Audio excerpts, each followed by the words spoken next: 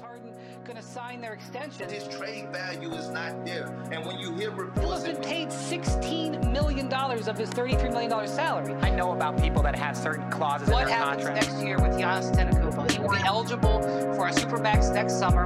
If he resigns, the new reality is the players are going to move around, and the players are not going to want to spend their whole life. And because they didn't want to go into the penalty of the luxury tax, they traded James Harden. Somebody's going to be making $50 million a year. He probably could have made a little bit more money this summer in free agency. I think he could have got a lot more in the offseason. When you got a chance to secure the bag, you got to secure it, man. No question.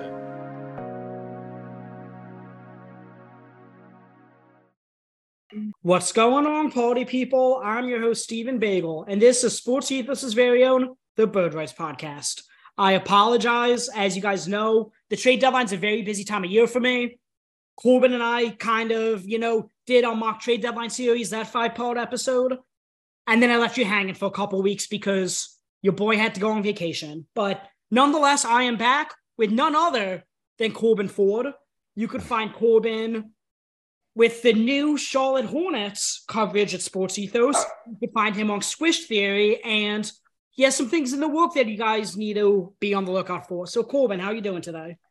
I'm doing good, Stephen. As always, happy to talk hoops with you. You already know how it is here. Excited.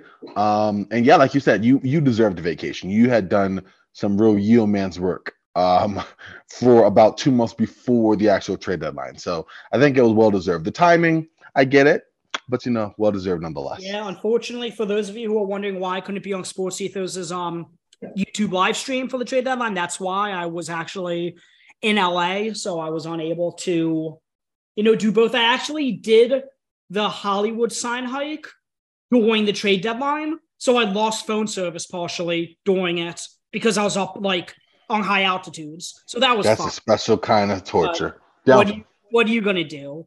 So yeah, this episode will basically going to be going over every team's trade deadline. Not too much in depth, but we're at least going to touch on every team. I did write an article for Sports Ethos. It should hopefully be released by the time this episode is out on sportsethos.com, where I grade every team's deadline. So, Corbin, I'm not going to put you on the spot and ask you to grade them, but I will talk about my grades and why I did that. And then, we could just discuss each one, if that works for you. Works for me. So, okay, without further ado, let's talk about each team rather than each trade. I think that'd be better because there's a lot of teams that surprisingly didn't make a move that should have, and vice versa. So I'm just going to start alphabetically. Let's start with the Atlanta Hawks. Their main move was basically trading, 3 second-round picks for Saddiq Bey and then 2 additional seconds to get under the tax and salary dumping Justin Holiday, Frank Kaminsky. Essentially, they gave up 5 seconds for Saddiq Bey to stay under the tax. I gave that a B-. And Corbin, before I get your thoughts on it, Atlanta was interesting because I thought going to the deadline, Saddiq Bey was going to get a pretty solid first-round pick.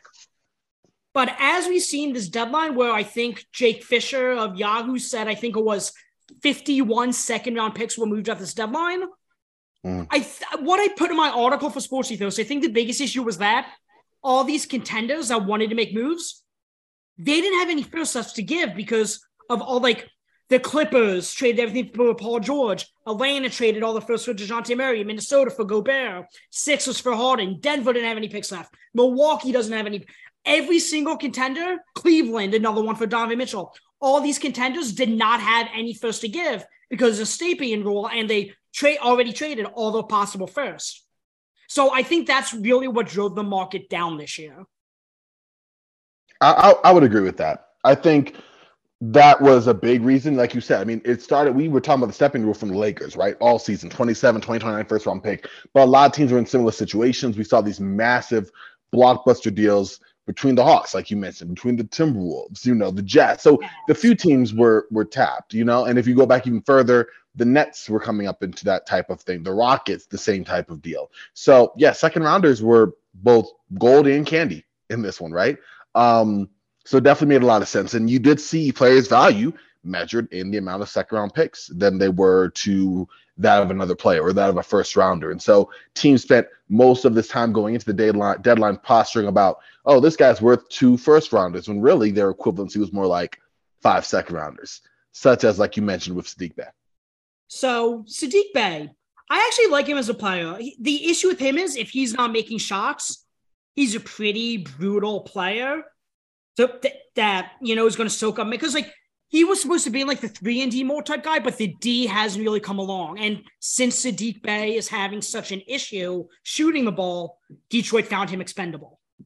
So I think that's good business for Atlanta. I know they did give up 5 second-round picks in order to basically acquire him, but I do think it's good John Collins assurance. Obviously, John Collins is still an Atlanta Hawk. I don't know how much longer that's going to come about. He was initially going to be moved to Phoenix before they pulled the trigger for Kevin Durant, so they did get close. But, with AJ Griffin and with DeAndre Hunter there, and now Saddiq Bey, John Collins is definitely a lot more expendable. Absolutely. Absolutely. I think that he's someone that, I don't know. At the one hand, I feel like he's expendable, but really, let's be real. Like, he's been available the last couple of seasons, right? I think we did our primer. I'm about to say, exactly.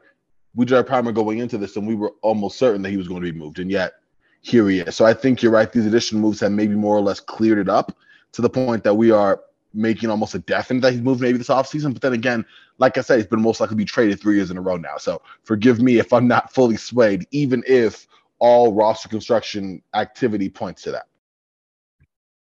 Yeah, no, I completely agree with that sentiment. So Atlanta, I gave a B-, and I also gave a B- to the next team, the Boston Celtics. Boston basically traded 2 second-round picks for Mike Muscala, Mike Muscala, former 76er, I am forever indebted to him because the Sixers had, Corbin, I don't know if you know this because it's a thing amongst Sixers fans that we love Mike Muscala, but I'm not sure if people outside of the Sixers community are aware of this. He's the reason we have Tyrese Maxey.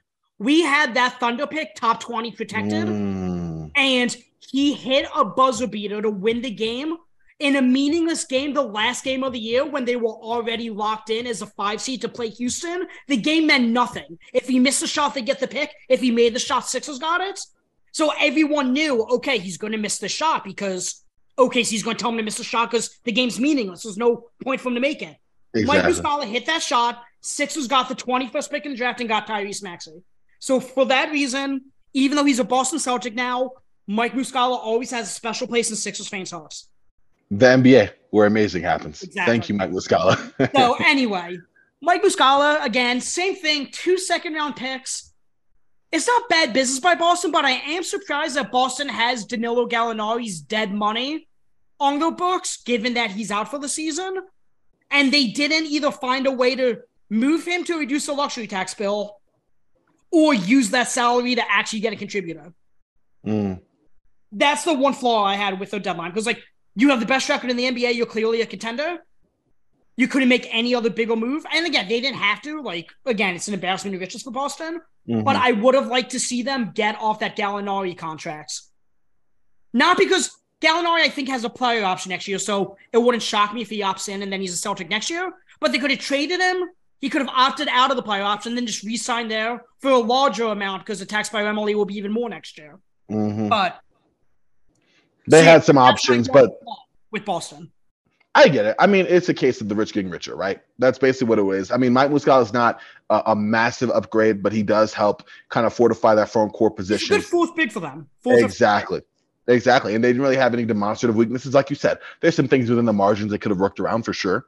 Just try to strengthen up or kind of shore up some ends. But as a whole, I mean, they're the best team in the NBA, arguably, right? Easily the best team in the East as of right now. And you got a 4th big. I wouldn't say easily, but okay. Oh, okay. Who would you have? 12 in a row.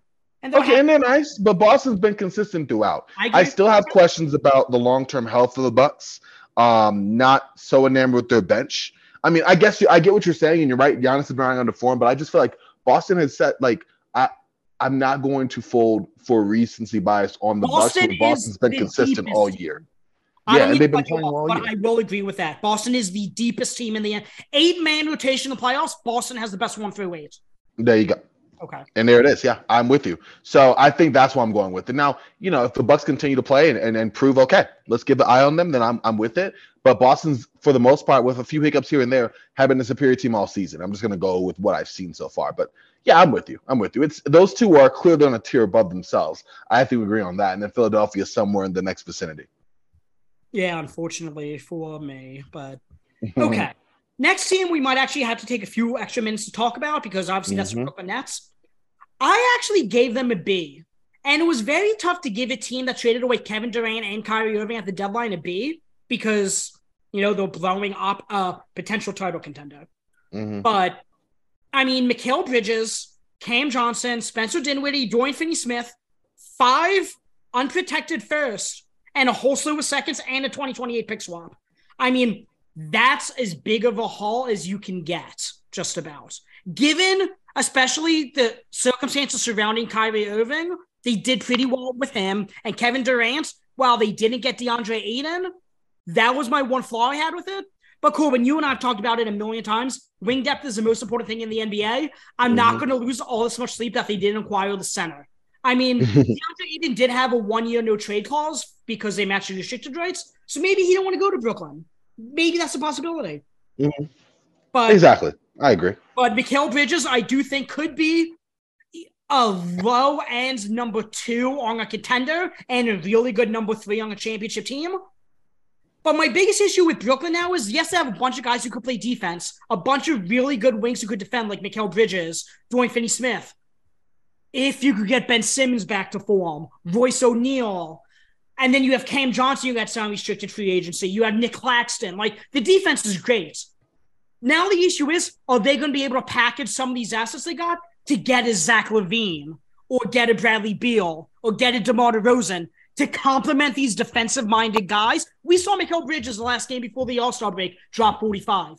To get a real offensive-minded guy to make Bridges the number 2, and then maybe Cam Johnson, Dinwiddie, maybe next man up mentality for that number 3 role every night. But as crazy as it sounds, yes, I'm not saying the Nets were better positioned before from when they had Kevin Durant and Kyrie Irving. But given the status of Kyrie Irving's free agency, given how disastrous it was by getting Ben Simmons, they now have 2 of the best contracts in the NBA, Mikal Bridges and Nick Claxton, and they have all these unprotected picks. Luka could leave Dallas, I think, in 27, and they're the 29 first. By the time those Phoenix picks in 27 and 29, Kevin Durant will be 38, Chris Paul will be retired. You have no idea what's going to happen with those picks. You got Mikal Bridges, you got Cam Johnson, you got Dorian Finney-Smith. You got some real legitimate players. But I'm not saying they're better off, but I think they did an excellent job given the circumstances and the hands they were dealt. I think you said it perfectly because you're right. You're not going to, you be either a diehard Nets fan or just delusional to believe that a team that had Kevin Durant and Kyrie Irving going to a team that's built around Mikal Bridges is better, right? Like, that's just not what it is. But considering the nuance that often goes in these situations, considering what the Nets situation looked like future with Kyrie and KD and how uncertain that was, and where they look now, where, hey, we are positioned right now for, being able to compete right now, and also stand to benefit from several teams' futures moving forward in a situation where, the Suns are built for now, but they're not built for 3 years from now. We haven't seen their front office kind of really take over a post-CP3 era. This James Jones regime really took over around Devin Booker, Chris Paul, once they started making those moves. So we haven't seen their transition. And based off the way they've been drafting, I wouldn't be super excited about it, right? You look at, like you said, Dallas. The Mavericks don't even have a guarantee of keeping Kyrie. No, that's not set in stone. Exactly. That's not set in stone. So that could be a gamble that could really have weakened you, setting out your best perimeter defender and picks out for a rental, a la 2015 Rajon Rondo, hopefully without, the drama that came with that, but it is Kyrie. With that being said, if you're the Nets right now, you're in a pretty good spot. If you look at all the 3 and D wings right now that are in the league, right, that are not like your stars. Exactly. I'm about to say, if they're, you said it. If they're not stars or locked in long-term, they're in Brooklyn. So not only can you compete right now, but come the offseason, hey, we're available to get exactly that Zach LaVine type guy. Yep. Come the trade deal. I wouldn't even do it for Zach LaVine, to be honest with you. I'm not high on him, but I get what you mean, that type of player. I just don't know the next guy who will be available to do. You don't think? No, you're right. No, honestly, listen, you are the front office. Maybe Bradley Beal. Maybe Bradley Beal. Maybe Bradley. I hope it would be Bradley. But he does. I hope it will be Bradley. Big market. Maybe that appeals to him. I mean, listen, between Bradley and Zach LaVine, and I'm just going to run this by you as my own theory. I don't know if I like either of those guys as a number one option, just in general. You know what I mean? Like, I think we've seen. No, I agree. Exactly. So, like, for Brooklyn, you have to look and see, okay, is that the package you want to give up? I'd be more in line with, like, let's say, and this isn't available right now, but let's say a Jaylen Brown. Of course, but something like that. And again, how unlikely is that true? But I'd rather do that than give away a ton of assets in a trade for a player who I would argue is better at scoring than them. What about a Trae Young? What about a Trae Young with all those defensive-minded guys? Now, I'd like that. Plus, he's young enough that you can kind of build him as your face of the future, except he's a coach killer, so I'd be worried about that. Sorry, Coach Nate McMillan. I think Jacque Vaughn would be able to handle Trae Young. He's handled Ben Simmons okay, I guess, but Ben Simmons isn't in the right headspace, so I'm sure he's just keeping a low profile right now, but that could be it too. Yeah, you're right. Yeah. Jacque Vaughn, it definitely seems like a leader in the clubhouse, in the locker room with these players, and so maybe he could reach a Trae Young. And also, I think if you do trade Trae Young, it goes from a spot where, hey, this was my, John Wall said this in an interview a while ago. Washington was his city; he could make the rules, right? Once you've been traded, you're in a situation where, okay, I'm still a big guy, but this ain't me anymore. I have to fit in. New York, you're in a big market. Exactly. So, no, I'm with you. To kind of sum it up, I think Brooklyn is in a better position. I think they're going to be one of those fun, tough playoff outs that we see every couple of years, like the 2013 Nuggets, or, you look at the 2015 Hawks, or a team that doesn't have one central, like, really good standout player, just a nucleus of really competent basketball players that can make for some decent basketball in a tough, fun, entertaining series. Well, here's the biggest issue I had with the Nets doing what they did. Again, I'm on board with it, but Houston owns what? They're 24 and 26 first, and they have a swap in 25. So if you're the Nets, you're banking on the Rockets still not being great in 25, because at least then you get one bite at the apple. Because you don't have your own first, but at least you have the swap. So if the Nets have the third worst record in the league and the Rockets have the fifth, and that's where the end of the lottery, at least you get the fifth pick in the draft because you swap with Houston.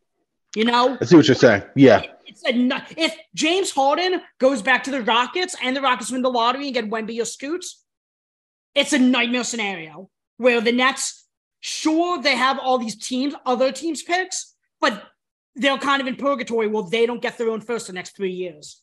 But they do have 2 first-round picks this year. So let's see if they could package those up and try to move up a little bit. We'll see. But that's the one kind of doomsday scenario for the Nets. And hopefully by 2025, the Rockets aren't as bad, but they're going to be on the third straight year of having the worst record in the NBA.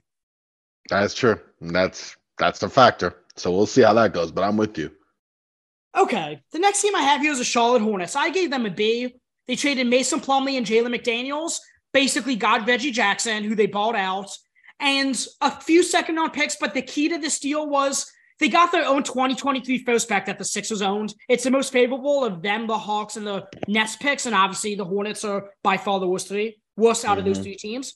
So they basically get an early second-round pick and, 2 other second-round picks for Mason Plumlee, Jalen McDaniels. Plumlee, trading him opens up minutes for Mark Williams, which is what they wanted to do. But Jalen McDaniels is the player. But the biggest issue is the fact that you have Miles Bridges free agency still looming, and they apparently want to bring him back this year. And you have PJ Washington's free agency looming because they didn't get rid of him. Are you really going to be able to pay McDaniels too? Probably not. They flipped him to get a high second-round pick. I gave them a B. I mean, that's pretty much all there is to it. Yeah, I don't think there's a whole lot to go into it. You're the Sixers expert, so you've pretty much covered the bases there. I think, the Sixers expert in terms of Jaden McDaniel, so you'll be able to cover him. Jalen McDaniel, excuse me. You'll be able to cover him better when we get to the Philadelphia section. But as far as what the Hornets did, listen, Mason Plumlee had a career year, right? 32. Had to get something for him, right? So I get the sense of making a move. I thought it was kind of a joke to think you were going to get a first rounder for him. You got draft compensation. That's good. I think you had a situation where if you're Charlotte, you do have that Miles Bridges situation floating over your head, but you also have the restricted free agency of both PJ Washington and Jalen McDaniel. You had to basically decide between the two of them, or if you're going to keep both of them or let them both go. And I think we've seen what Charlotte did in letting go of McDaniel, who, while nice, I think we've seen, and I think you'll talk about his impact in Philadelphia. I don't think it's like, oh my gosh, what a game changer. He's just a nice, solid player. Where PJ Washington, I think, is better equipped to play the 4, play small ball 5, give you some of what Miles does, nowhere near as aggressive in that way, but kind of be a better fit for the Hornets. So I think it was really just a matter of kind of cleaning up your books a little bit, making some of your decisions in the offseason easier, and getting some draft compensation back while you did it. Yeah, and that team is low-key going to get sneaky expensive when they sign the Melo Bartles rookie extension that kicks in, not next year, but the following. If you bring back PJ Washington at 15-ish mil a year, Miles Bridges, God knows what he's going to get, but let's say he gets 15, 20 million a year. And then you have Terry Rozier, Gordon Hayward. Well, Gordon Hayward will be coming off the books after the first year of LaMelo's rookie extension. But that team's going to get sneaky expensive. And I guess that was, the front office projecting, okay, we're not going to be able to afford to pay Jalen McDaniels $7-8 million a year. So, yeah, more than likely, it's probably what the idea or thinking was. But it's something to show. Again, you got a very conservative front office in Charlotte, right? Mitch Kupchak, I doubt he's waking up from his naps come to trade deadline, right? So this is something to kind of make your job a little easier come the offseason, but nothing demonstrative. And like you said, you do have to kind of look out for a small market to kind of make some big money decisions moving forward that isn't anywhere near a contending team. Okay, the next team I have is the Chicago Bulls. They stood pat. They did nothing. I gave them a D+. I mean, how do you not at least trade Nikola Vucevic's expiring deal? I mean, I don't know. I get now wanting to trade Levine and DeRozan. Maybe you want to reevaluate next year if Lonzo Ball is healthy. Let's pray Lonzo Ball is healthy next year because he's a hell of a player. You hate to see, a guy like him miss maybe a potential career now. But, I mean, I wrote about it and I talked about it on the Ethos Bulls pod with Trey and Keith. Alex Caruso, you probably could have got 2 first-round picks for.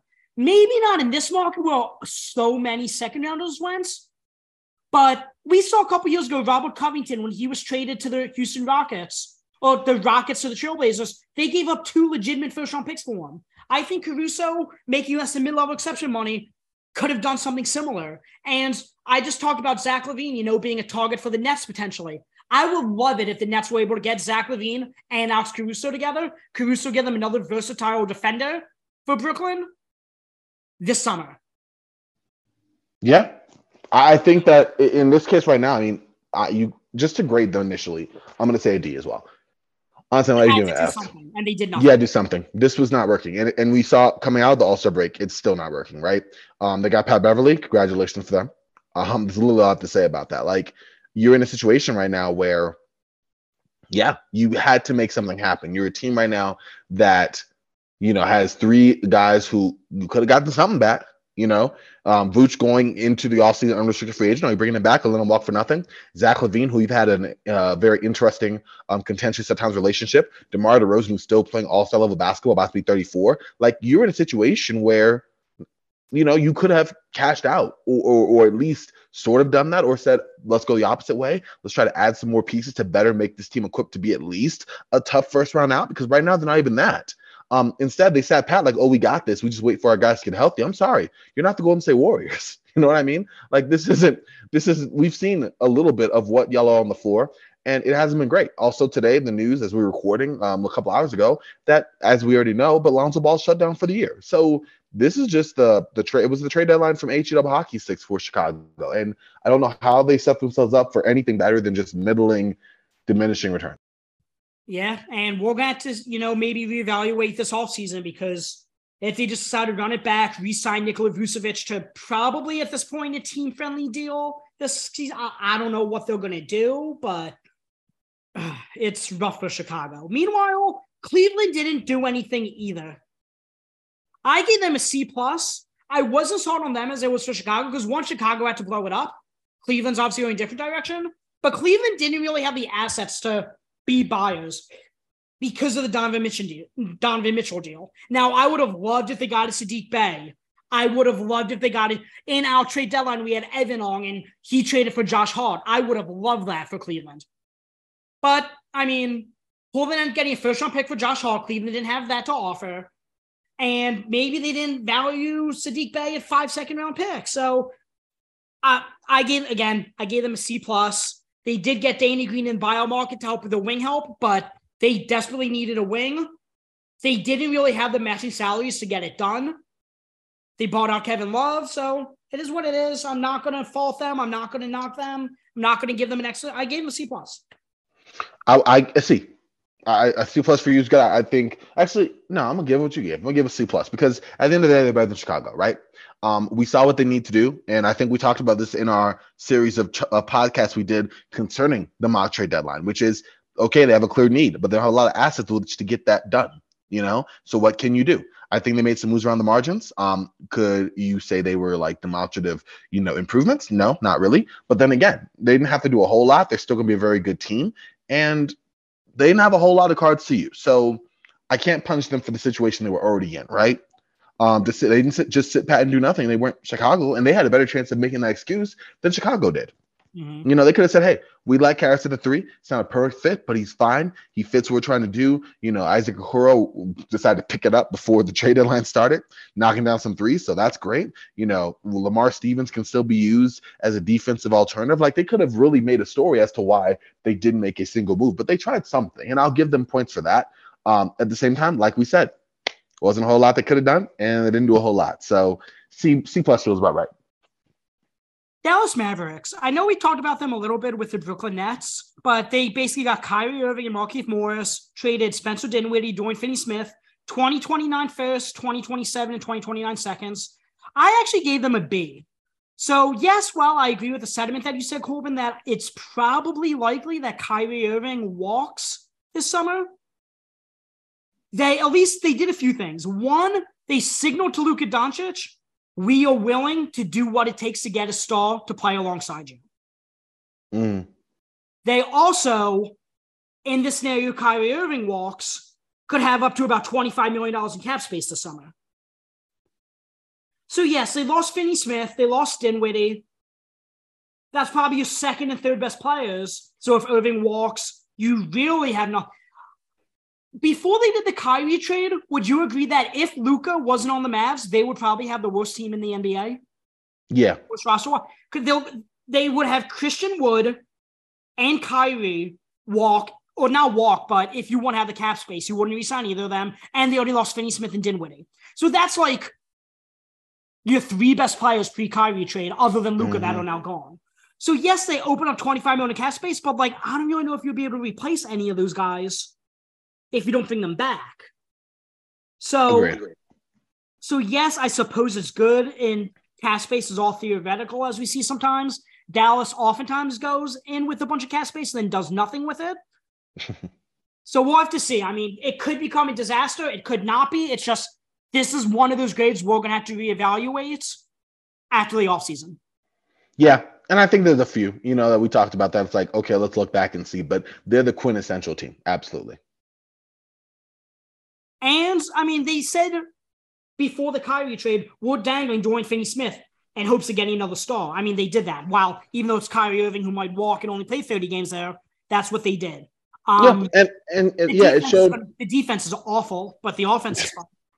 Yeah, it's Sacramento Kings, except less elite offense. Maybe, no, not less elite offense. I just think I love their premier top 2 talent better than Sacramento's, but also their defense is worse, and they willingly sacrificed defense for offense, where Sacramento, you have a coach in Mike Brown who wants the defense. The personnel just doesn't fit. Dallas said, we're willing to morph our team to be more offensive centric by making that trade for Kyrie. So yeah, I'm with you there. It's one of those things we'll see in the offseason. If he's re-signed, okay, maybe that's sort of a win. Even then with Kyrie, it's always interesting, but I would consider that more of a victory than I would now. If it's a rental, I would give it a C-. I think it raises their ceiling for this season in a relatively wide open West. And this is before Kevin Durant got traded there. So we definitely okay, that's nice, but if it's not a long-term relationship between the two, then it does feel a little more costly.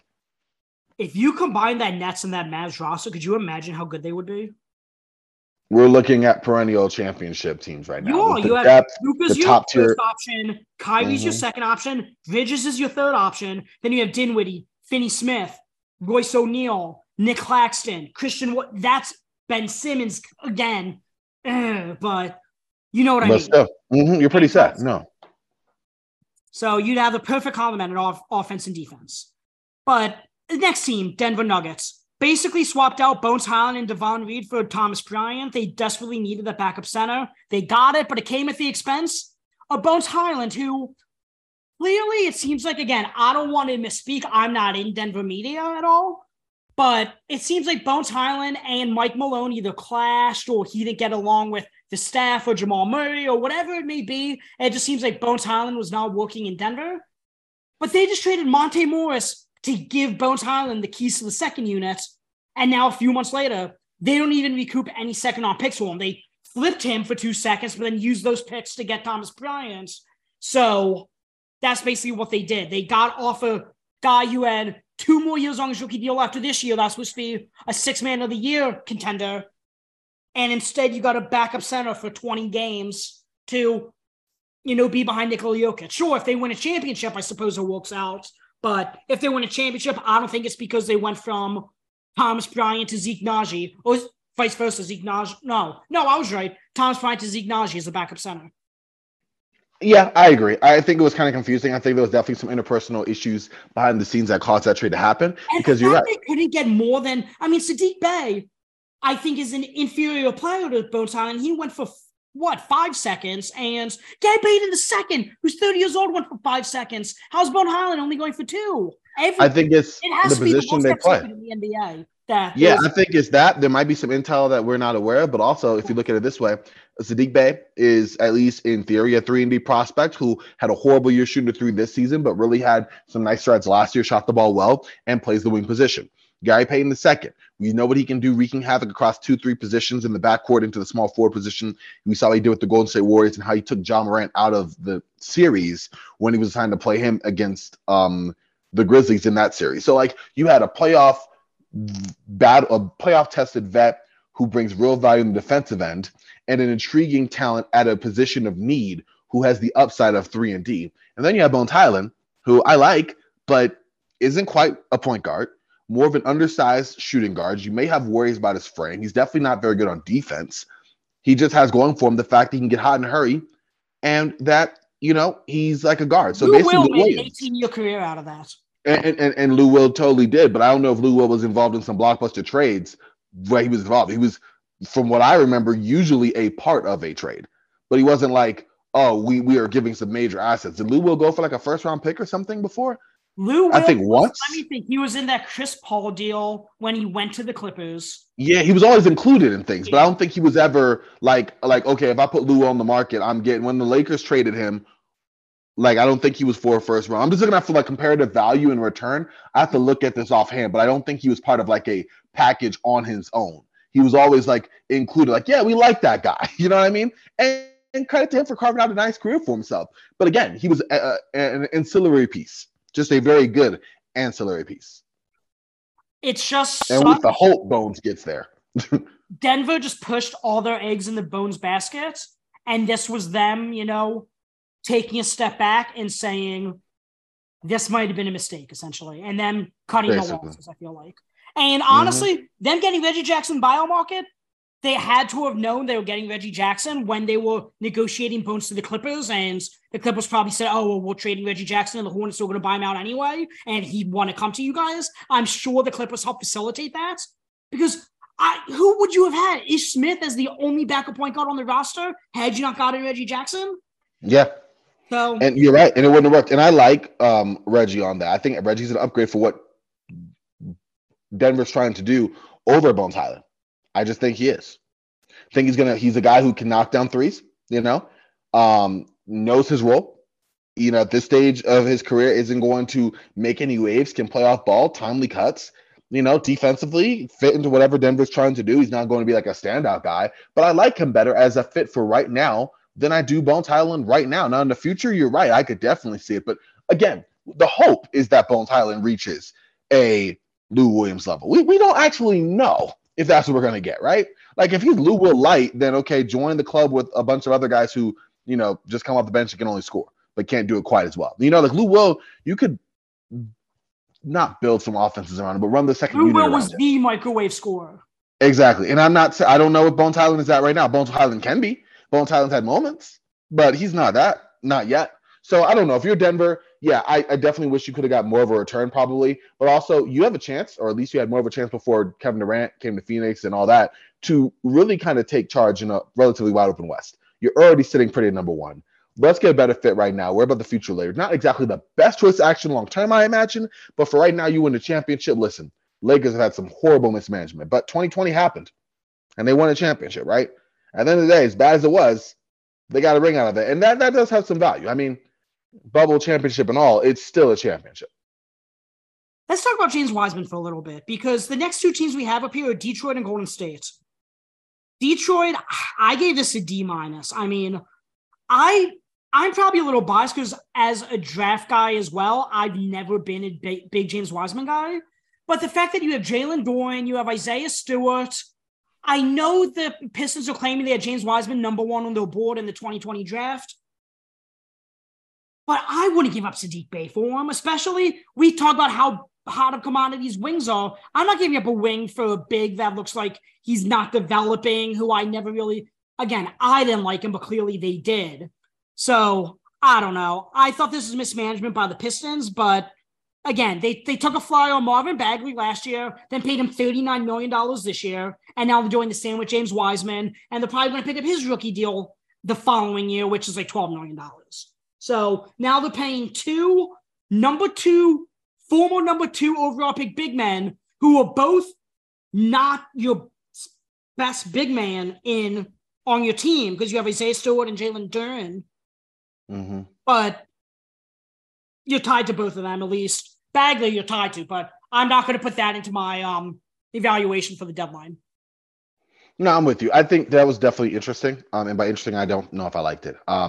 Like Wiseman, like taking a flyer on him, but you already have a guy in Jalen Duren who is younger, and I think has shown more so far. So not really sure how that works. Wiseman, that's fine, but they're saying they're going to be starting Wiseman. Yeah. So they're again, stunting Duren's growth. Exactly. And I get he's younger and all that jazz, and that's great. But again, that's exactly what you're doing. And that's just the bare bones about it. And I'm not sure why. I get a front office being enamored with the guy. Apparently, the Detroit front office had James Wiseman number one on their board. Well, that's great. But guess what? There's this thing called redrafting. You know what I mean? And that means reassessing. But apparently they were sold on his talent. They really think that he is a game changer for them. I strongly disagree, especially over Jalen Duren, who I'm very fond of.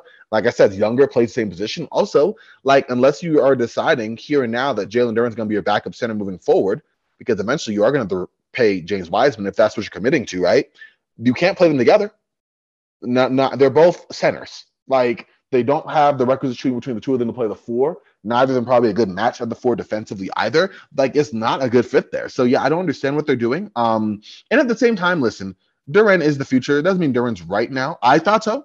I definitely thought so. But I could see, if they decide not to and worry about that next season, the season after. I just think it was a very short-sighted decision. Yeah, I agree. But meanwhile, Golden State, it was initially reported that they're getting Saddiq Bey. And I was like, ooh. And it was actually reported they were close to acquiring OG Anunoby. Shams Charania reported, I think, around 2:30 the day of the deadline. So we were on our toes the last half hour leading up to it. But it was initially reported that Golden State's getting Saddiq Bey for 5 second-round picks or something with James Wiseman, something along those lines. And then out of nowhere, they go, oh, they're getting Gary Payton the second, and Saddiq Bey is going to Atlanta. I think Saddiq Bey would have been a much better fit for Golden State with what they're trying to do. I mean, Gary Payton the second is already 30 years old. He's having abdominal issues, just had surgery, and all that aside, he's out at least the next 2 months. But Golden State basically couldn't pay Payton what Portland paid him this past summer because they only had the taxpayer MLE while Portland had the full MLE. So Portland paid him that. Golden State ended up trading back for him with what Portland paid him. And to me, that's a sign they know they're not going to be able to re-sign Dante DiVincenzo this year or this summer. But Payton, I do think, yes, you helped him win a championship. I do think there's a flash in the pan. I mean, next year's his age 31 and 32 seasons. I don't love it. I would have loved Saddiq Bey on a rookie deal a lot more, and then you figure it out after that, than paying Payton the mid-level exception money that he's getting to be your fourth guard because you already have Jordan Poole coming off the bench. Yeah, I mean, there's not a whole lot to add to that. I agree. I think, and I like the idea, I guess, if you're trying to keep this veteran group together, maybe Golden State's acknowledging, hey, the whole 2 timelines, not quite what we thought it would be. We probably shouldn't let Gary Payton go. Injury issues aside, when he's healthy, I think it'll be helpful for this more veteran unit. Obviously, they're not willing to move away from those guys yet. And like you said, maybe this is an admission that Dante DiVincenzo is, and deservedly so, going to fetch more money than we can afford to, pay to keep him. So if that's the case, sure, I guess you have to do it, right? At the end of the day, I'm not enamored with their returns, but this team has been middling all season long. And that was before, with Steph Curry in and out of the lineup. So I don't know if they could have done anything that would maybe go, yeah, like this is the right move to really build yourself up better. This is more an admission. It's not the move I anticipated them using to get off of James Wiseman. No, I can agree with that. I figured it was going to happen. I'm glad that it did. As far as them just realizing, hey, this wasn't working. I think they waited a season too long for that, but hey, it happened. But you're right. I don't think if you looked at the move that you imagined Wiseman being gone in, you would have thought you'd have gotten more in return than that. Exactly. So, okay. Next thing we have is the Houston Rockets. Houston basically took on 2 potentially good second-round picks with OKC's 24 and 25 second, though OKC is definitely having, they're on the play-in right now. They're getting Chet Holmgren back, and they're probably going to get another lottery pick. But they got 2 potentially decent seconds for taking on Frank Kaminsky and Justin Holiday.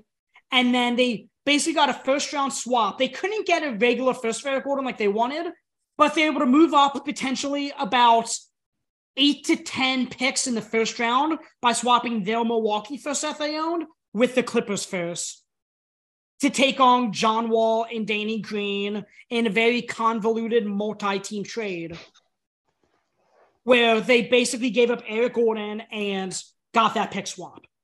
So it was creative. They did get some value for Eric Gordon. Again, they probably moved up from right now what would be pick 29, I believe it was, to pick 19. I would imagine the Clippers end up maybe in the 22 to 23 range in the draft. So yeah, they got rid of Eric Gordon, moved up 7 picks. I think that's fine.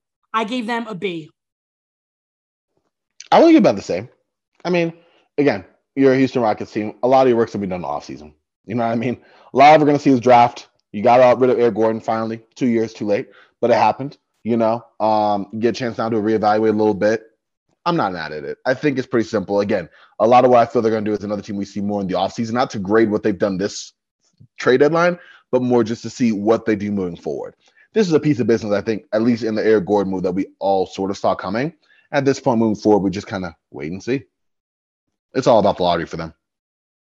This is the first A I gave out, or A- actually, and it's the Indiana Pacers. I mean, they got 3 second-round picks for eating salary, and one of those guys was Jordan Nwora, who I actually, when I had Rhett Bauer on this offseason to talk about the Pacers on this podcast, we were talking about how the Pacers should go after Jordan Nwora and sign him because he was still, it took him a while into this offseason to sign with Milwaukee.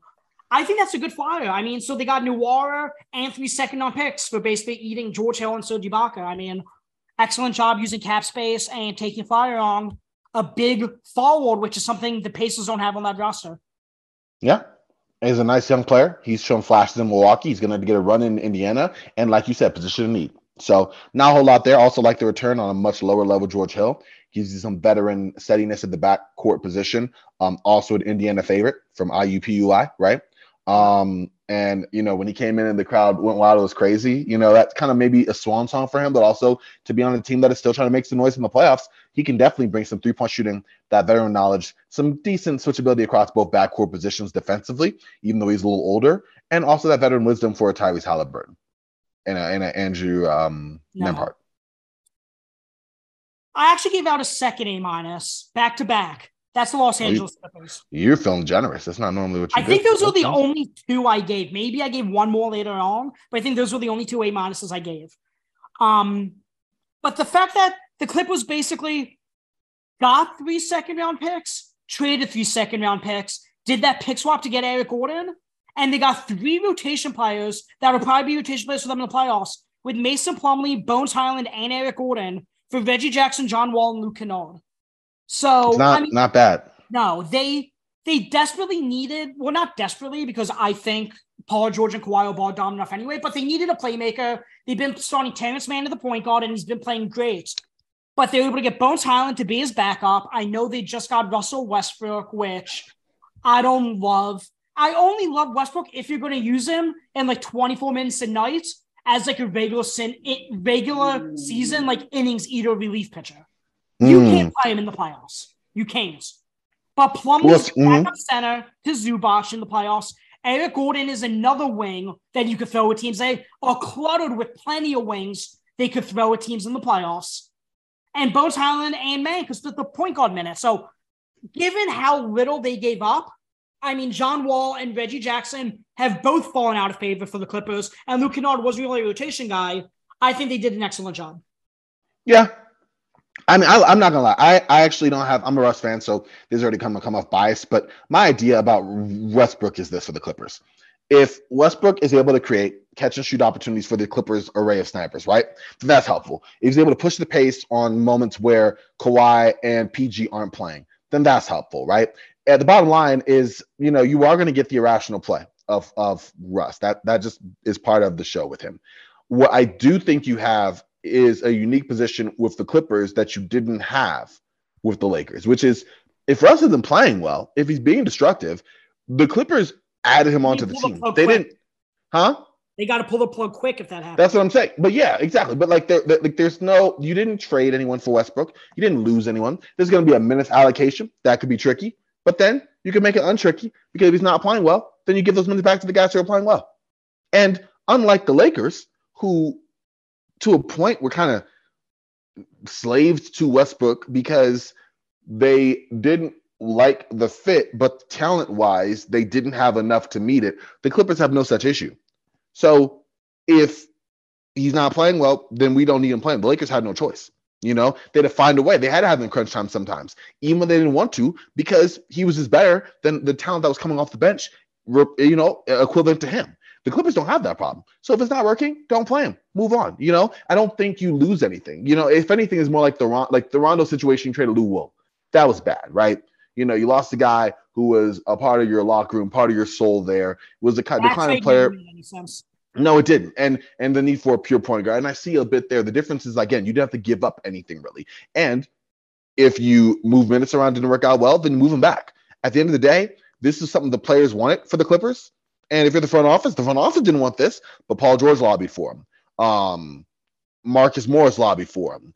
Even Nicholas Batum went up and spoke about it. So you had enough vets come out and say something that, okay, you want to appease your team. I get it. And if it doesn't work, say la vie. That's how I look at it. I don't think it's going to be as damaging as I've seen people say on Twitter, just because I don't think the Clippers will let it get to that point. And it's not like he's making or breaking their season. I think Ty Lue is too good of a coach to let it get to that point. There you go. So there exactly. I thought Darvin Ham did a good job when he had to manage it as well, given the tenuous situation. At least right into the last couple of weeks where LeBron decided to go crazy, on Instagram, on Twitter, and everything. But I think you're right. Ty Lue as a manager of personalities, it won't get that way. And again, the players wanted him. I think you do something for your players, and if it doesn't work out, you cut ties. Anyway, that's all my analysis on that. Just to go with you on the Clippers, I agree. I think that they have I don't know. I almost feel like moving chairs to me because you still don't have a legit point guard. You still have combo guards. I mean, I guess now with Russ, you have your point guard, but Bones Hyland to me is a combo guard who skews more towards shooting guard, but is point guard size. Eric Gordon, again, combo guard who can handle the ball, but really at this point of his career is more of a small forward, right? You have moves that way, but at the same time, it does help your bench a little bit. Your bench is kind of weak. It gives you a little more on-ball juice for some of those guys, and Russ can be the wild card, which can help you sometimes. He helped the Lakers several times this season, juicing up the offense and getting them into positions that were advantageous for them to score on easy opportunities. That can alleviate the burden for Paul George and Kawhi. That's all. It can also go horribly wrong. I don't think horribly wrong because, we said, Ty Lue, we trust, but it can go wrong as well. I just feel all in all, I give him a B. It was okay. Okay, then let's talk about Russell Westbrook's old team, the Los Angeles Lakers. I actually gave them a B+. I'm actually pretty impressed with what Rob Pelinka was able to pull off at the deadline. I think my favorite aspect of it is the fact that 2027 first is top 4 protected. And if it falls in top 4, it just becomes a 2027 seconds. They didn't have to put any other future protection on it.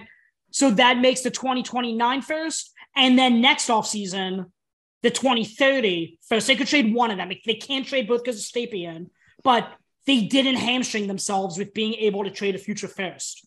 So, yeah, I mean, they got rid of Westbrook. They moved up Patrick Beverley, moved up Thomas Bryant, Damian Jones, JTA, and a few seconds. And they got 4 legitimate rotation guys. I mean, D'Angelo Russell, again, free agents.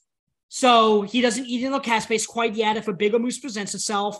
Same thing, Malik Beasley has a team option. I imagine they pick it up, but they could, cut him for cap space. Jared Vanderbilt is making $4.7 million next year. He's an absolute bargain. And then Mo Bamba, you have a non-guarantee on next year. Same thing, you could cut him and turn him into cap space as well.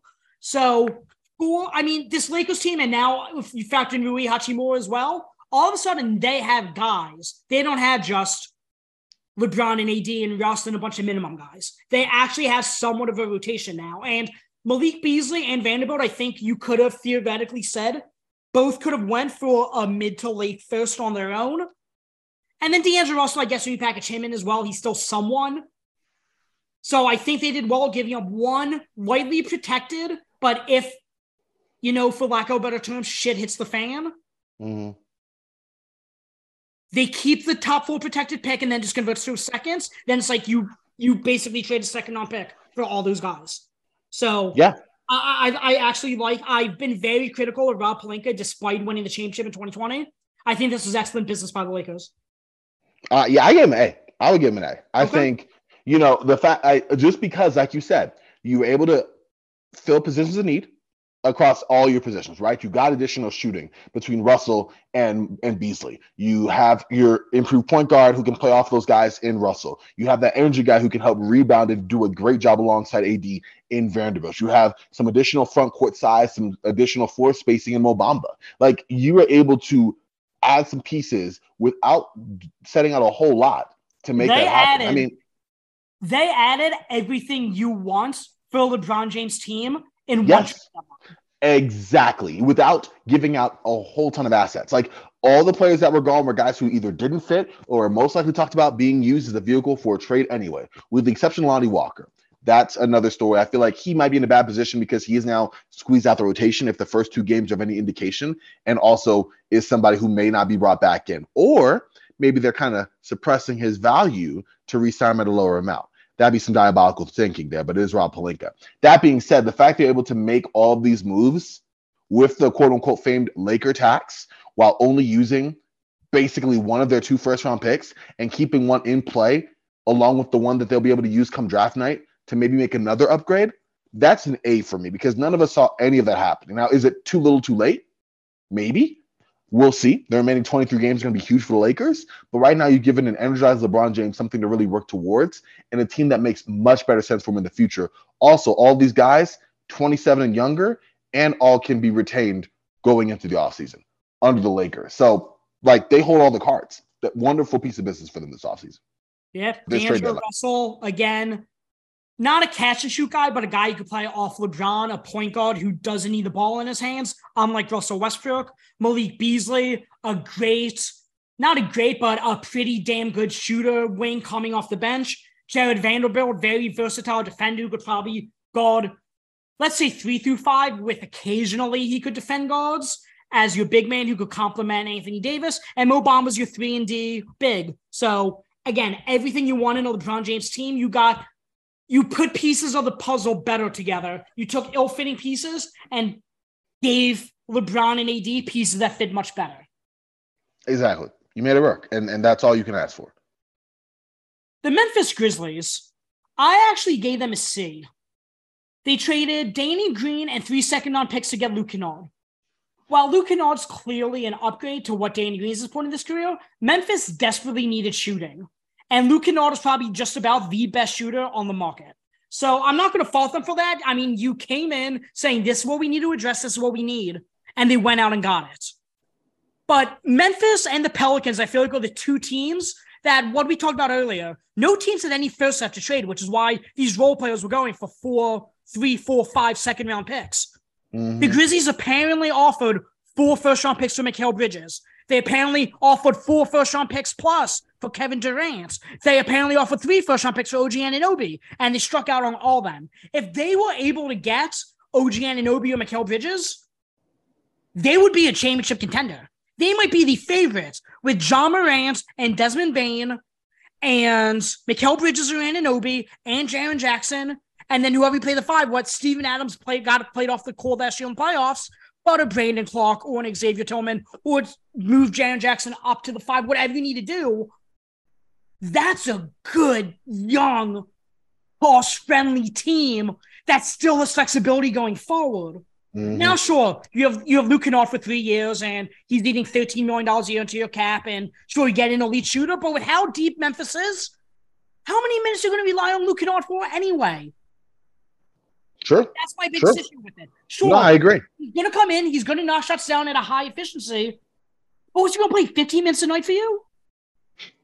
That is true. That is true. I mean, at the same I expected more. It's the same thing I told David in the mock trade deadline when he acquired Isaiah Hartenstein and Cam Reddish for Danny Green. I said, I don't hate it, but I was just expecting Memphis to do more. And they didn't.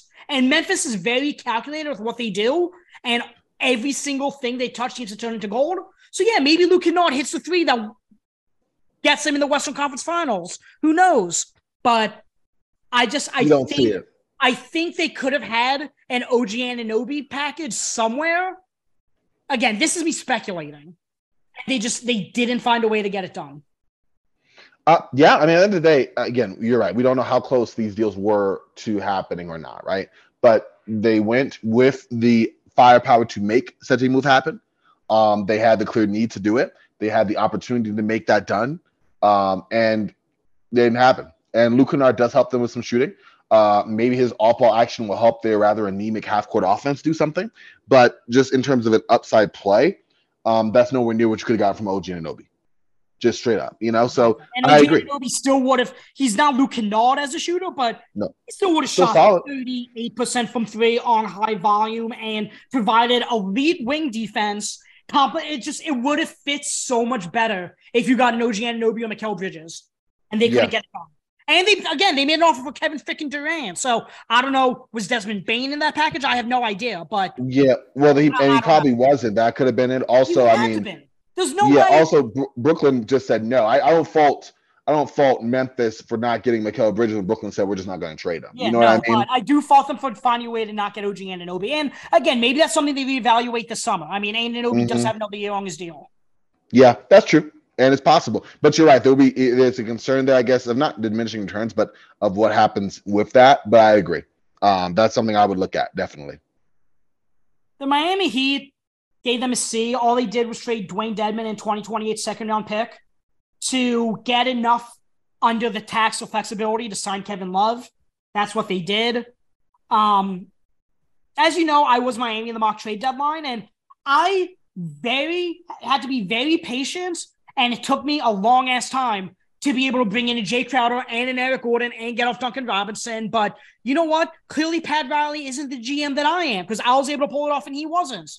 So, but I do say Miami was in a very difficult spot going to the deadline just because of how close they were to the tax. And they're really not a true contender. But they're going to be an absolute cap hell starting next year. And they have future moves to make. I mean, they still have Kyle Lowry, a point guard who looks like a shell of his own self. They still have Duncan Robinson.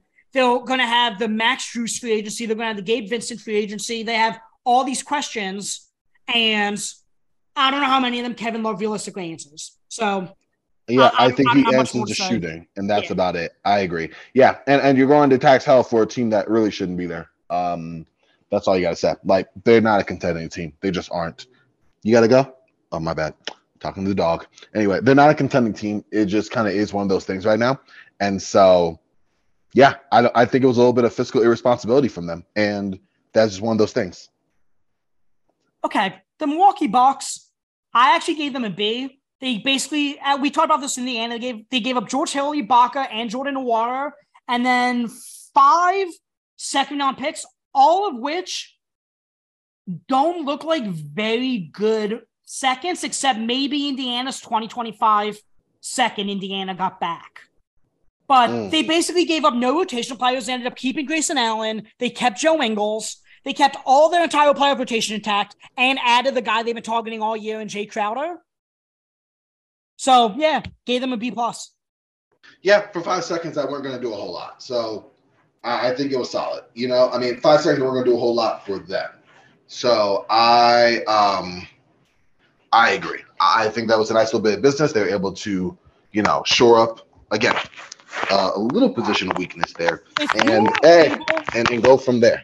If you're able to add a guy who's going to play 30 legitimate minutes for you in the playoffs without giving up a first-round pick or any other guy in your rotation, it's tough not to give them a very, very good game. Mm-hmm. And it's very reminiscent of when Milwaukee traded for PJ Tucker 2 years ago and he helped win them a championship. Yeah.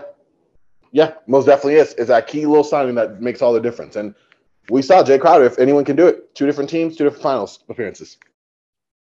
Okay, next one I have is the Minnesota Timberwolves. They traded D'Angelo Russell. They got Mike Conley, Nickeil Alexander-Walker, and a whole bunch of seconds. It's okay. I mean, Minnesota, I gave them a B. Minnesota's biggest issue was they had no point guard next year, with D'Angelo Russell always being unlikely to be re-signed. They started adjusting Anthony Edwards into the on-ball guard to basically play de facto point guard for them. And yeah, they got Mike Conley, who does have $14 million guaranteed next year at the minimum, but they could keep him on the books for $24.3 million. So it'll be interesting to see what they do. But yeah, I mean, Mike Conley gives them familiarity with Rudy Gobert. I don't know what the hell is wrong with Rudy Gobert, why nobody gets along with him. He clashed with Donovan Mitchell. They're reporting he clashed with D'Angelo Russell. So he said, you know what? He gets along with Mike Conley. Mike Conley's a stable veteran presence. So instead of bringing in, they shipped out Karl Anthony Towns' friend and brought in Rudy Gobert's friend. So, I don't know. Listen, Minnesota, again, lack of a better term, I don't usually curse on this podcast, but Minnesota's a clusterfuck. That's the best way I could explain it. I have to agree. I was actually hoping they'd be bold. I think I told you about this and I think we talked about this on the podcast and with Logan, just saying, hey, you made a mistake with Rudy Gobert, cut our losses. Somehow. Somebody's going to want Rudy Gobert. You're not going to get anywhere near the package that you're getting in return, but you're not going to get that back anyway. So that was my idea. Let it go. Free Anthony Edwards, move forward, see what you can get. It didn't work out. It was an experiment, but here we go. They're going to double down. They might think, hey, we got Karl Anthony Towns coming back here after the break. Let's see what happens. Let's try to double down this. I don't know. I would imagine they're keeping Mike Conley. Oh, because yeah. I mean, well, they have to Russell, now. Again, expiring deal. Conley has $14.3 million guaranteed, or $14 million guaranteed, or $24.3 million if he's on the team next year. So they're not paying him $14 million just for playing the extra 30 games this year. I think they plan on keeping him. No, I'd agree. I think that's definitely something that they will attempt to do. Okay. The next team I have, the New Orleans Pelicans. And this might be a little unfair that I gave Memphis such a harsh grade and not the Pelicans, because the Pelicans are another team that could have, OG Anunoby would have done wonders for them. Mm-hmm. But they basically received Josh Richardson, who seems like a low-end rotation player for them, maybe 9th man off the bench, playing spot minutes in the playoffs for them. But they basically gave up 3 second-round picks and Devontae Graham for Josh Richardson. So this was a move about getting off of Devontae Graham, essentially. Usually a guy making about what, and we saw that when Anil came on in the mock trade deadline. He said, look, it's going to take a first and so on to get off Devontae Graham's money. They were able to get off his money for 3 second-round picks and still got a guy who could contribute to that very, very, very injured wing core that the Pelicans have. Ideally, you don't want him playing minutes for you in the play-in or the playoffs if you're the Pelicans, but the Pelicans have never paid the luxury tax in franchise history, which we talked about a couple episodes ago. And now that he got up Devontae Graham's $12 million next year with Zion's rookie extension kicking in, you might not have to. You might have avoided the tax next year by giving up those 3 seconds. So, excellent business. I gave them a B+, even though I did want an OG Anunoby, same type of thing I wanted from Memphis. But New Orleans had bad money to get off of, and Memphis did not. Yeah, and Memphis is much more of a contender than the Pelicans are, in my opinion. I was going to say, injuries have been a big factor big factor for New Orleans in a way that they haven't been in the same degree for Memphis. So I would agree with you on that. So no, I think you're right. It would have been nice if they'd done that. Definitely would have vaulted them to a higher level, in my opinion, of contention or somewhere in that vicinity. But it didn't happen, and I'm not going to hold them against it. I'm not going to hold it against them. Rather, I think they could still keep the powder dry if they believe that much in Trey Murphy and Herb Jones. Then sure. And they have Najee Marshall. I mean, they have guys there. They do. So if that's what they want to stick with, then sure. I'm not as mad about it because I don't think it was as glaring a need as Memphis was. No, you had to get up Devontae Graham though. So excellent job for them to exactly that be able too. To do that. So absolutely. The New York Knicks, they basically got Josh Hart for Cam Reddish in 2023 first. Obviously, Svi Mihalik and Ronnie Arcidiacono were in there for salary filler. But Josh Hart is a very Tom Thibodeau player. And I think he's going to be an excellent six-man for the Knicks. I think they should bring him off the bench behind Quentin Grimes. But he's going to do the dirty work. I think he was an excellent addition. And the Knicks have so many other teams' first-round picks and their own that they could have afforded to give up one for Josh Hart, who, yes, he's going to be a free agent this year, most likely. But you made Jalen Brunson happy. There's a good shot Hart resigns because he wants to play with Brunson. And, you got him for a lottery protected first, and you still have Dallas's pick as well. Yeah. This year. Again, solid business. You said it was looking at and looking at what they're able to be in position to play. Like you said, they kept the powder dry. Yeah, gave them a B+. I mean, I'm not a whole lot to give. Yeah. I'm not a big proponent of a team who has zero shot at a championship being buyers for an expiring guy. But this situation I do think is a bit different because the Knicks are they're trying to establish that culture. When 2 years ago, when they were the 4 seed when George Randall made All-NBA, they said, okay, now free agents are going to want to come here because we're establishing that our new front office and our new coaching staff is competent. Now they have Jalen Brunson. They have a legitimate point guard. They have RJ Barrett. Julius Randle made a second All-Star team. Now they're saying, okay, now we have a guy like Josh Hart. We're getting role players in now. Now we're building the foundation that we're one star away to really taking that step, if that makes sense. That does. I get what you're saying. It's basically the Brooklyn Nets kind of equivalency where you had Sean Marks and Kenny Atkinson build, you had D'Lo, you had Joe Harris, you had Rondae Hollis-Jefferson, all these guys, and you had all the cap space, and that gave two free agents the opportunity to look and say, hey, like the market, like what they're building, I can get my money, let me go over there in Kevin Durant, Kyrie Irving. So you're basically doing the same. Or the Clippers. Talents. I know that Nets team had Caris LeVert and Jared Allen. This Knicks team, Spencer Dinwiddie too. RJ Barrett's not poison pilled next year, and he's going to be making a max stroke extension. So you could trade RJ Barrett and whatever first you have, which is a slew of them, for a star, and then all of a sudden you have X player with Julius Randle, with Jalen Brunson, with Josh Hart if he resigns. I mean, all of a sudden that's a fun team. That's a pretty good team too, potentially. That's not a bad team. No, I get what you're saying. I agree. Okay. I agree. Oklahoma City Thunder basically traded Darius Bazzi, Mike Muscala for Dario Saric, Justin Jackson, and 3 second-round picks. I mean, OKC really had to acquire 2 2029 second-round picks. They have so many freaking picks. What are 2 more 2029 picks for a kid who's currently in middle school going to do for you? But, I mean, they weren't going to re-sign Darius Bazzi. That was evidence. But Mike Muscala was a legitimate player for them. I mean, he was actually a net positive for them in minutes he was on the court. But their front court is so thin right now, I don't think they're going to buy out Dario Saric. I think he's going to contribute and actually help them more than Darius Bazzi would have. So, I don't know. I gave OKC a B- just because you're finally establishing that culture. I don't think you really had to go and trade one of your main locker room guys in Muscala in order to get 2 more 2029 seconds. But at the same time, roster spots are going to be tough to come by in OKC. They probably weren't going to pick up his team option. Bazzi definitely was going to be re-signed. They still have 1 million picks. They have a ton of cap space. You had to free up the roster spot. So you know what? Yeah, I think B- is fine. I agree. I think it was a hard decision. Muscala liked there. They obviously liked having him there, but you said it. This time for a transition as a team to the next phase. I think they're doing a very good job of that. The Thunder are. And yeah, it's going to be very interesting to see the roster crunch and how the Thunder are going to work that out. And this meant cutting ties with both a guy that was really helpful in Muscala and a guy who wasn't as helpful, but was still a part of their team for a number of years in Darius Bazley. And okay, let's move on to Orlando. I know we're taking a little bit longer than we wanted to, but Orlando basically traded Mo Bamba for Patrick Beverley, who they bought out in 2024 Lakers seconds. Now, they're probably banking on the Lakers second being decent, but given they still have LeBron James and Anthony Davis, the picks next year, and the Lakers have a ton of cap space, I'm not so sure that's going to be a top 45 pick.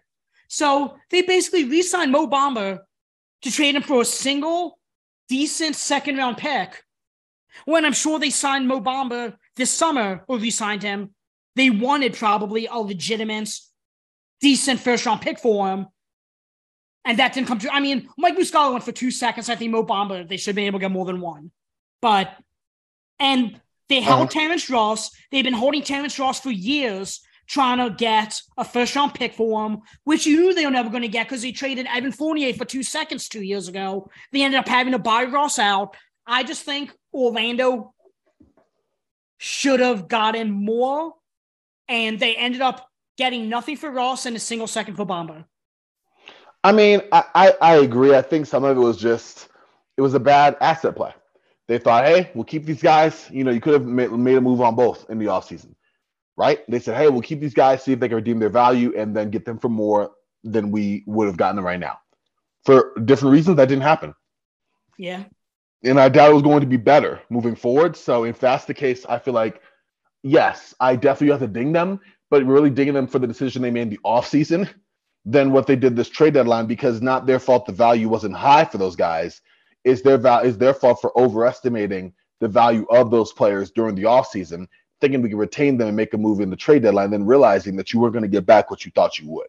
So just an overvaluing of your players, and that is a ding, in a front office, because you didn't get what you thought you would. So I agree. I think it's a bad hand on their part. It's not all their fault, but it's definitely a part of it. The next team I had, the Philadelphia 76ers, I gave them a B+. I mean, I love Matisse Thybulle as a person. He was a great presence in the locker room. Obviously, 2-time all-defense as a pretty limited bench player, playing about 20 minutes a night. But they gave up Thybulle and what's right now the 34th pick in the draft, so a high second-round pick, for Jalen McDaniels, a 2024 Knicks second, and 2029 Portland second. So they ended up actually getting an extra seconds, which maybe the next 2024 second's okay, and maybe that Portland 2029 second could be really good. Who knows that far out in the future? But I think the Sixers overall did get an upgrade in Jalen McDaniels. He's bigger than Thybulle. He can actually play offense, and he's still a pretty adequate defender. So I think the Sixers did well. And yeah, I think Thybulle would have been unplayable in the playoffs this year because of how poor he is on offense, while McDaniels could be the legitimate seventh man off the bench in the playoffs for them. I agree. Again, you take a roster spot that was doing adequately and you upgrade. Even if it's a marginal upgrade, you have a guy who, like you said, was unplayable, and they have a guy who not only is playable, but is tantalizing with his ability to switch, maybe stick the corner three on a consistent basis, bring you some more additional length and athleticism. Yeah, I like it. Now, McDaniels is an unrestricted free agent, so I'm not sure what the Sixers are going to do with him. I'm assuming he's going to make about $7.5 to $8 million a year next year, so maybe Sixers sign to like 3 for 24 to keep him around. But Sixers have their own, they have his bird right, so they don't need to use like the tax spiral MLA or something. Mm-hmm. They got to figure out what's going on with James Harden first, so we'll see. Totally different story. You said it. The Phoenix Suns, this is the other team I gave an A-. It's hard not to give them an A- given, they got Kevin Durant. My biggest issue is they traded all their depth away. I mean, their fifth starter is probably going to be Torrey Craig. Their sixth man's probably Josh Okogie, and then Campaign's a backup point guard, and Bismack Biyombo's the backup center. I mean, who else do they really have?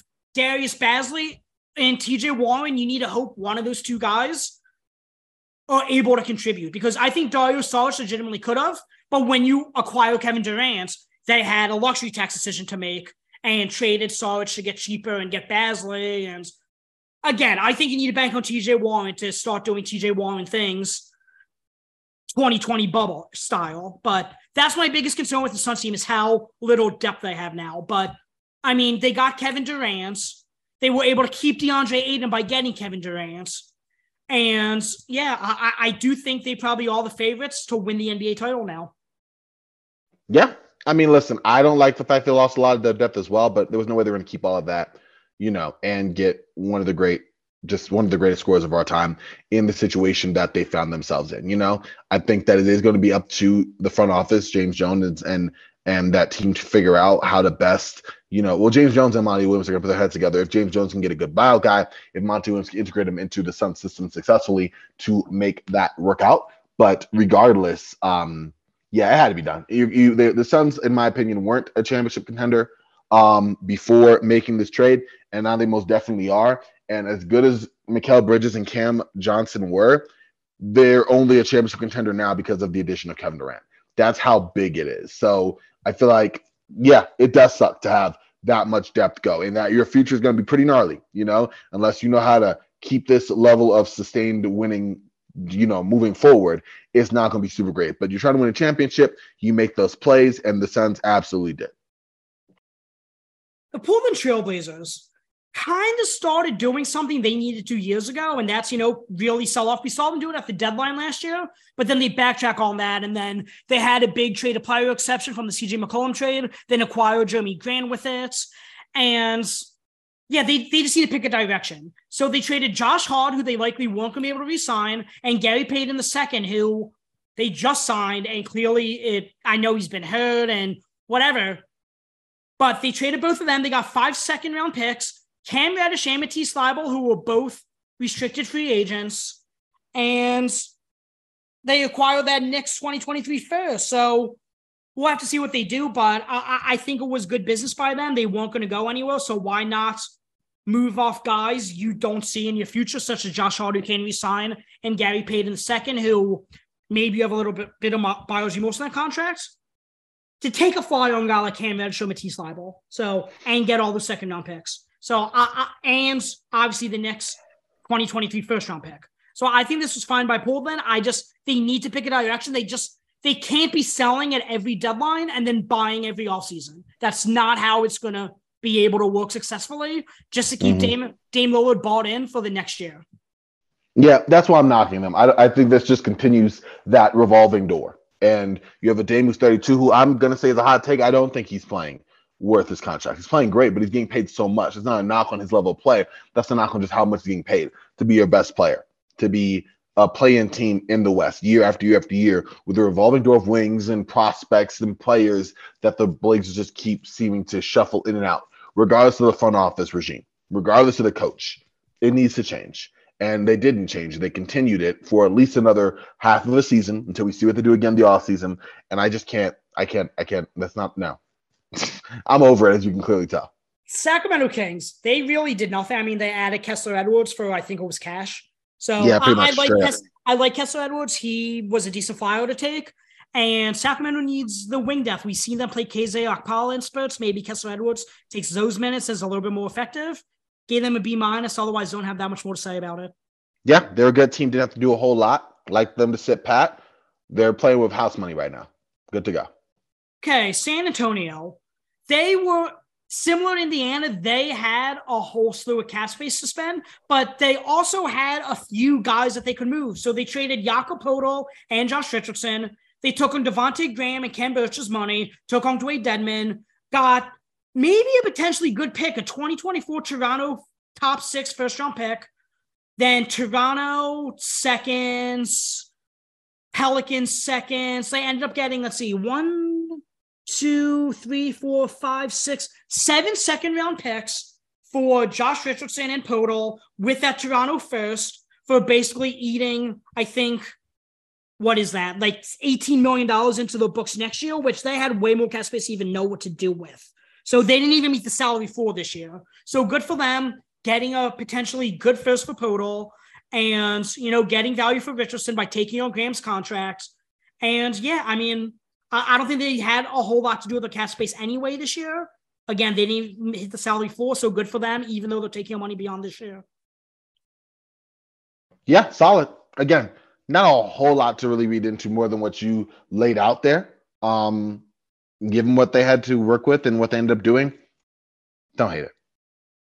The Toronto Raptors, the team who received Jakob, same thing, traded Ken Birch, 2024 first-round pick that was top 6 protected, a 2023 second, 2025 seconds. I gave Toronto a D just because I think they should have went the other way rather than be buyers and trade potentially a really good first. They should have sold OG Anunoby and Fred VanVleet and Gary Trent Jr. Now you need to re-sign all of them, not Anunoby, but are you going to be able to really re-sign Podol and VanVleet and Gary Trent Jr. while keeping Anunoby, Scotty Barnes, and Siakam happy? Because I don't think so. I know Toronto's needed a center for years, and that's been the glaring hole in their roster, but they're just not good enough with their current team. They're not. No, they just and now aren't. You need to re-sign all these guys. You have to re-sign VanVleet is going to want $25 million a year. Trent's going to want $20 million a year. Podol's going to want $18 million a year. Are you really going to pay all three of them? No.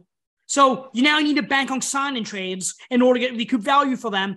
And you're probably still going to trade OG Anunoby this summer with his expiring deal. You just got so much more expensive while staying so much more mediocre. Yes, exactly.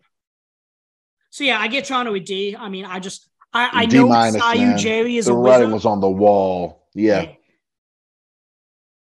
Okay. Utah Jazz traded Mike Conley, Jared Vanderbilt, Malik Beasley, 2 second-round picks, Nickeil Alexander-Walker for Russell Westbrook, Damian Jones, Juan Toscano-Anderson, got that Lakers first we talked about. I gave them a B+ just because I know they probably could have got a little bit more value for the combination of Jared Vanderbilt, Malik Beasley, and Mike Conley. But they got off of Conley, as I said, he has $14 million minimum guaranteed next year. They got off that money, gave ample cap space. I would have liked it if they kept Vanderbilt, but that's probably the only way you get that Lakers pick so lightly protected. And Beasley's a player, but I think they did an excellent job of just doing what they're doing, adding another first. And they've been winning games. Now, all of a sudden, they could bottom out and get 5 spots higher in the lottery now that they traded these guys for this year. So, And I think that was, like you said, some of the part of the plan, right? They played well, surprise, you got an all-star, you had that happen in your city, you had a team that looks really good going into all-star break, and now, you can quietly over the next, 20-odd games, begin the demolition process and be okay with it. And then last and probably least. Absolutely. The Washington Wizards do nothing. They keep Kyle Kuzma, who's, I promise you, I know I'm not in Washington's front office, and I know I'm not Kuzma's agent, so I don't have any inside information. He is not re-signing there, dude. Like, there's no what. So now you need to worry about trying to bring Kuzma back. You need to worry about re-upping Kristaps Porzingis because he's probably opting out of his player option. I mean, Bradley Beal has a no trade clause. You just bought out Will Barton, who you just traded legitimate value for to get Monte Morris, who's just not a starting point guard in the league. I mean, they're Portland, but they're worse. I think that they are going to bring those guys back. I agree with you. I think they're a mix of Portland, they're a mix of Toronto, Stephen. I think that they're a team that's committing to the mid-3, and that's what they're going to go with moving forward. I think now whether or not Kuzma signs there, as much as it's about market, I think it's about showing me the money. And Tommy Shepard, we've seen him do a Bradley Beal to his detriment, is definitely going to show the money. So I think, listen, if he asks for it, you're crazy, man. If he asks for it, I don't put nothing past Tommy Shepard and keeping a team in the treadmill of we made the playoffs. You know what I mean? That's not a knock on Tommy, in my opinion, as much as it is just his philosophy.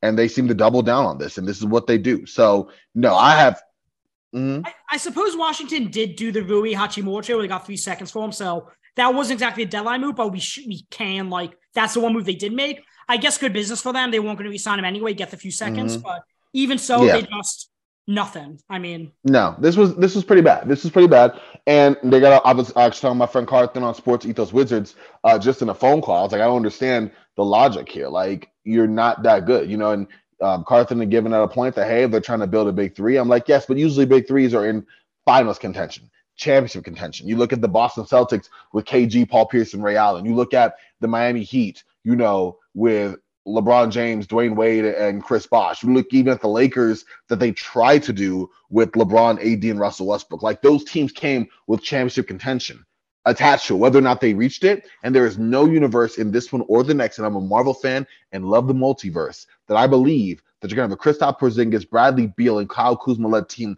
that's going to be anywhere near the finals. like maybe the Final Four when they go to watch it during the regular season, but that's about it. Washington might have the worst big three in the NBA. Yeah, I mean, the worst big three. Team that's worst. We're not going to go through every team right now, but name me a worst team that has a worst big three. Well, see, that's what I mean. It's not even the worst big three. It's the worst big three that has the audacity to call themselves a big three. Mm-hmm. I can't think of one, especially now that the Lakers have disbanded theirs and we're going back to duos now. Unless you want to call the Clippers with Kawhi, PG, and Russ, and I wouldn't, because not only any Russ, third guy, I'm taking the Clippers big three over the Wizards big three. Exactly. So yeah, I agree with you. Zubac. I don't know how much better Kristaps Porzingis is than him, but I mean, hey, no comment here. Okay. So that was a little bit longer than we wanted, but the analysis is always on par when we have Corbin come on. I love it. So go check out my article on sportsethos.com where I just gave you guys all my grades and my mini analysis on it. But if you want even more, go check that out. And yeah, I mean, definitely a pretty hectic trade deadline. I know we're getting this out a little later than I anticipated, but it's the All-Star break. Nothing's been going on recently. So now we could see how our takes are going to come to fruition with the final 20 games or so into the playoffs. So Corbin, anything you want to promote? As always, love linking up with you, bro. Like you said, it was a little bit of a wait here, but with all the analysis you got, I hope it was worth it, y'all. Definitely a fun one. Aside from that, follow me on Twitter at CorbinNBA, CORBAN-NBA. Definitely got to eat those Hornets. Gonna be starting to crank that up as we move forward with this season. Also, a surprising fun project hopefully coming up here in the works. So that'll be something to stay tuned on. But once again, on Twitter at CorbinNBA. And again, thank you, Steve, for the opportunity. I love linking with you. Yeah, you guys can follow me on Twitter at BirdRightsPod. Rate and review on Apple Podcasts, Spotify, Google, wherever you get this podcast. And I will talk to you guys a couple times next week, I hope, with some different type of guests than what I usually do. So be on the lookout for that, and I will talk to you guys in a few days. Thanks for listening.